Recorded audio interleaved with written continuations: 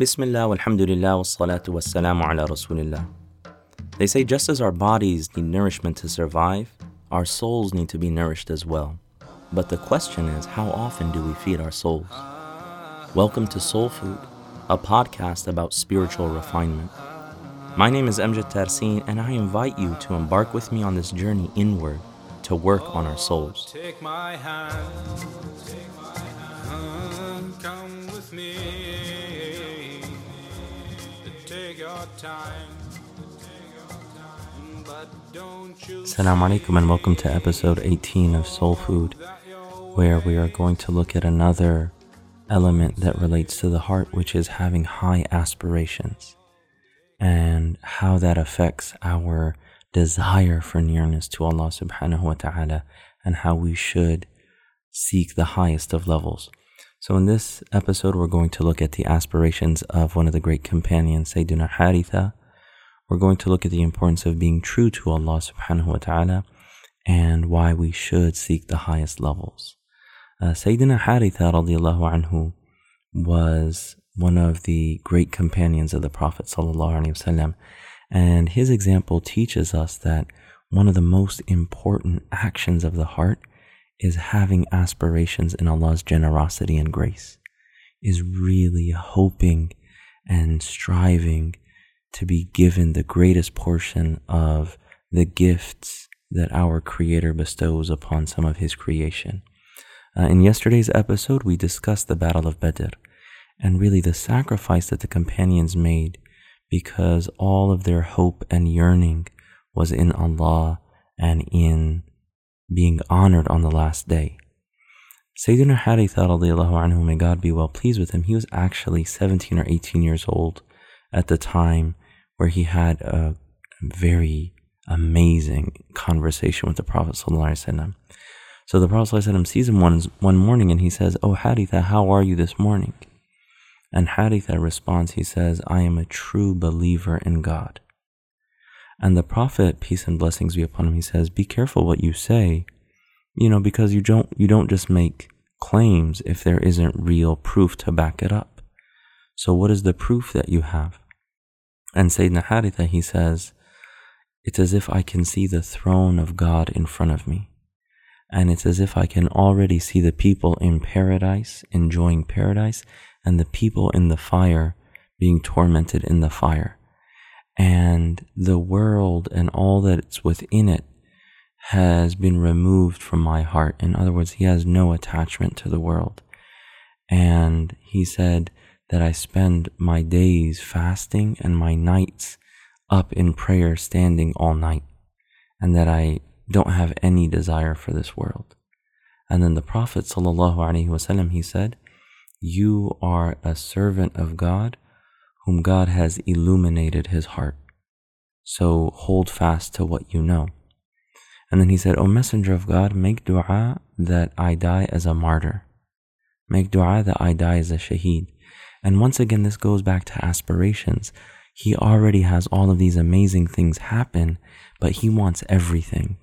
He wants even the honor of dying as a martyr in a way that's beloved to Allah subhanahu wa ta'ala, away from any perverted expressions of that, but in a way that's pleasing to Allah subhanahu wa ta'ala. And he died in the Battle of Badr, actually, and he was one of the 14 to die on that day. And after he died, his mother came to the Prophet, peace and blessings be upon him, and she said, "O Messenger of Allah, is Haritha in paradise?"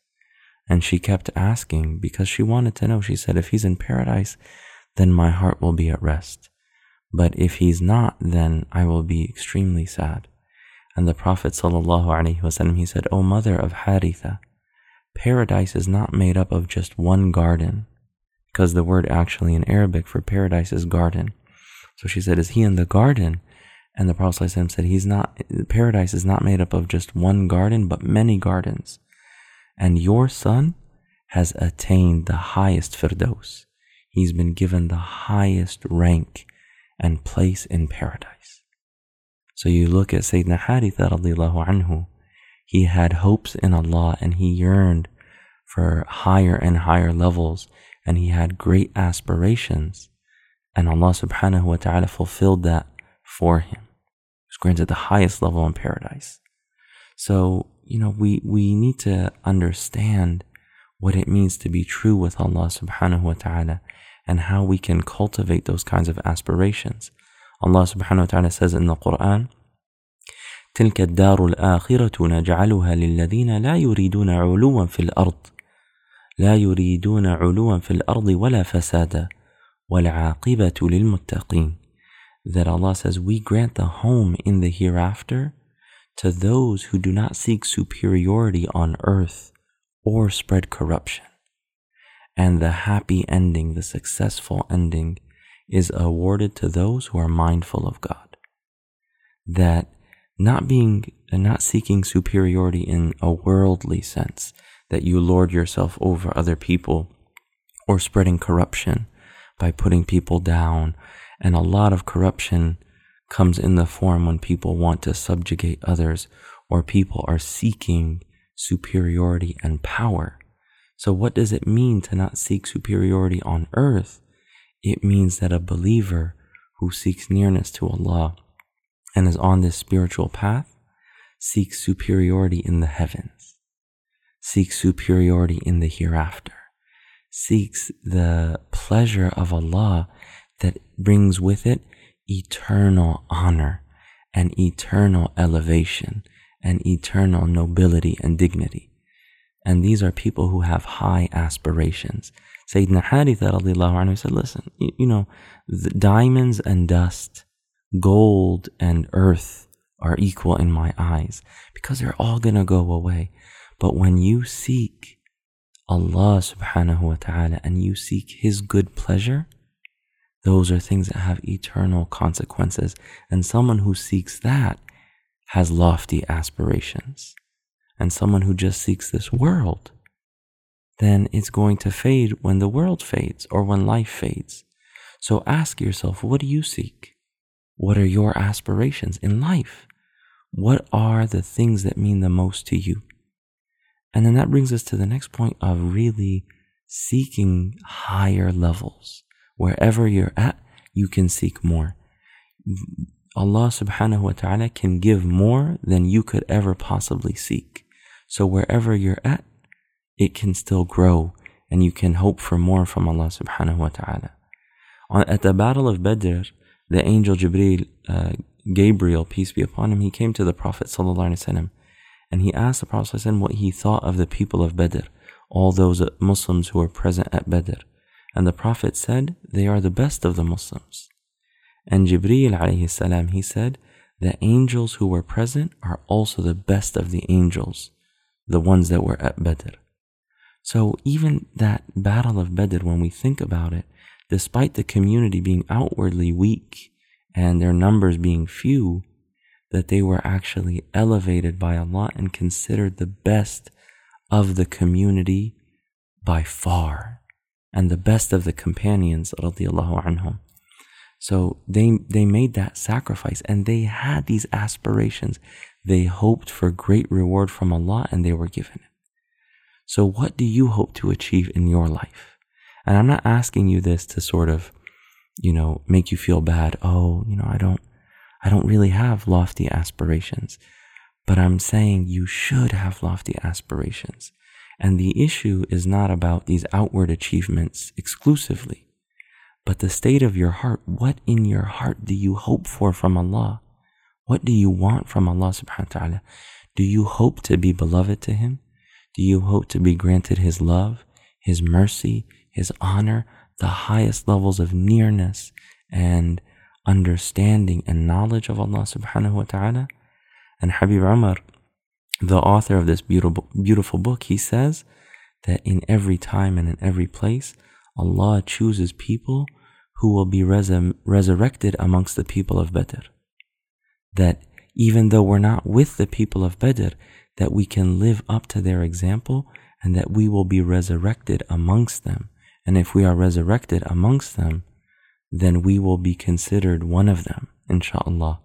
And Habib Umar says, may Allah make us among them. That they are people of lofty aspirations in every time and in every place. And don't think that you can achieve these things through yourself. And I'm not saying you can do it. Just think that you're great and, impossible is just in your mind. But it's not about that. You can't achieve it through yourself, but you can achieve it through Allah subhanahu wa ta'ala's grace. That put your hopes in Allah, direct yourself to Allah. And one of the great sages of Islam, he said, don't say me. In other words, don't say I'm like this, I'm like that, or I can do it, or I can't do it, but rather say Allah, Allah, Allah, Allah. It's all about Allah. Allah can grant you all of that and more in the blink of an eye. All he needs to say is kun fayakun. So put your hopes in Allah subhanahu wa ta'ala and raise your aspirations and make your hope in him. So that brings us to the call to action.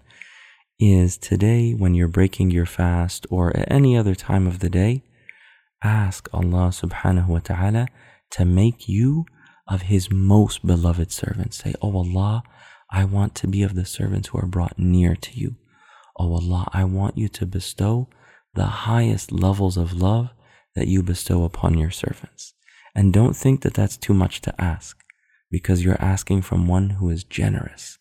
You are asking from one who could give you everything you ever aspire to have, and he still has more to give, subhanahu wa ta'ala.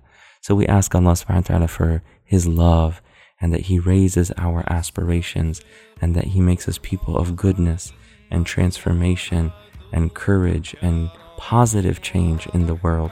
وصلى الله تعالى على سيدنا محمد وعلى آله وصحبه أجمعين. السلام عليكم ورحمة الله.